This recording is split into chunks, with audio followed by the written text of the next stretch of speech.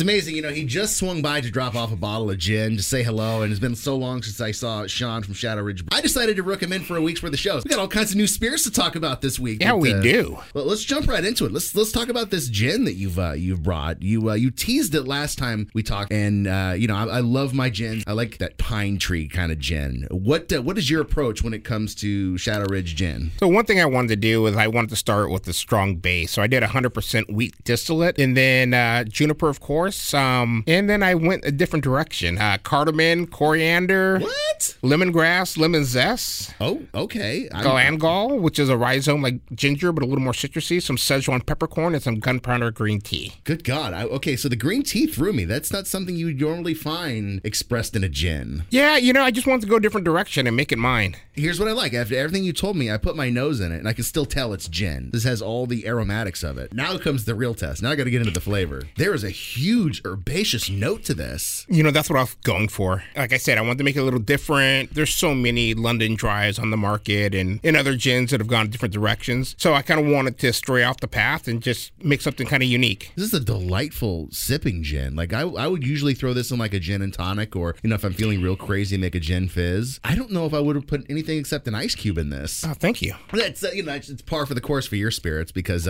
you're very exacting with your cut, and I think that's how one of the reasons you get the most out of your flavors. And now I know you've got your tasting room in Oceanside. If I wanted to get a bottle of this and not have you bring it down to me, where's the best place I can pick up Shadow Ridge? Right now, Total Wine, all 4 locations in San Diego, keg and bottle, and then also online through barbank.com. I know you love your classic alternative, and I think there's no better way to shake off the rust of this Monday than a little bit of Soundgarden.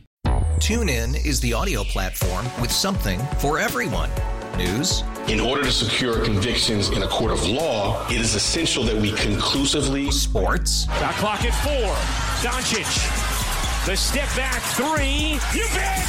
Music. You set my world on fire. Yes, and even podcasts. Whatever you love, hear it right here on TuneIn. Go to TuneIn.com or download the TuneIn app to start listening.